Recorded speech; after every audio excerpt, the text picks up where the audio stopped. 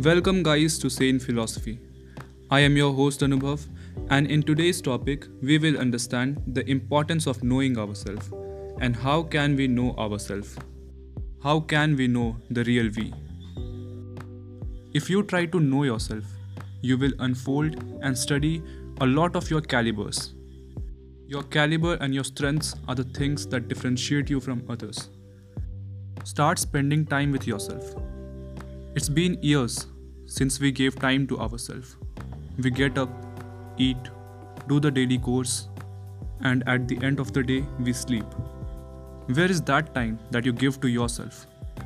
The time that you give to yourself will help you in introspection, make you aware of your own company, let you talk to yourself, discuss over matters. Your typical questions on life will get the best answers from you yourself. I know myself better than anyone else. You should also know who you are. Ask yourself that question, and you will definitely get a satisfying answer. And if you don't, then keep asking unless you get a satisfying answer. Since we grew mature, we are going on a monotonous cycle. The same cycle repeats every day. Take out some time. Think of what activities or field interested you in the past, interests you in the present, and will interest you if you continue them. In case you are unable to get any idea of your interest, get yourself a hobby. Your hobby will definitely take you somewhere. You won't be there just standing and thinking what to do next. Your hobby at least won't let you cease from doing works on your personal development. If you feel you have more than one area of interest, get deeper into each of them and see what still holds your interest.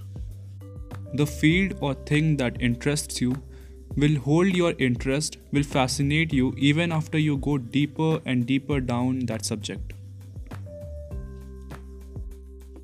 Get aware of your resources. By resources, I mean ideas, achievements, freedom, money, or learnings. The list is very long. You need to find your resource. Everyone has resource. For example, a rich person has money as resource, so he can invest on himself and learn. Whereas, for a poor person, his freedom is his resource. His comfort zone is very big as compared to the rich man. The poor person can really try a lot variety of things and learn through experiences. Come on, find your resource. Stop faking yourself. Our behavior and lifestyle is highly influenced by trends, by social media. We tend to become what we see, even if it does not suit us. If the trend says for smoking, a person starts smoking. Well, I'll make a full episode on pros and cons of social media, because it is a big topic. When did you last admire yourself? Of anything, of any work, or of any decision? We all have a critic inside us that scolds us, that makes us feel wrong, that criticizes us of any decision, of any behavior, or of any step that we take in our daily life. Although that critic is important, but it's too much negative if you always criticize yourself. It will lower your self-confidence. Don't kill your critic. You should control your critic. You should criticize only when you are wrong. And that criticism should be backed by the idea that you have learned something because you made a mistake. Start appreciating and rewarding yourself whenever you think you're worth it. Appreciation increases our want for doing productive things again and again. Expect that admiration and appreciation from you yourself. If you expect admiration from others and you don't get it, you will surely feel demotivated. But you will never let down yourself. So start expecting appreciation from yourself and also start giving appreciations to yourself. Find the point of difference, a point of difference that differentiates you from others. A point of difference that is healthy for you, that helps you shine in a crowd. Yes, I understand that it's tough to find a point of difference that differentiates you from everyone else present in the world. There are so many people in this world, and it is not surprising if your viewpoint, your idea, or your objective matches someone else's. What should you do then?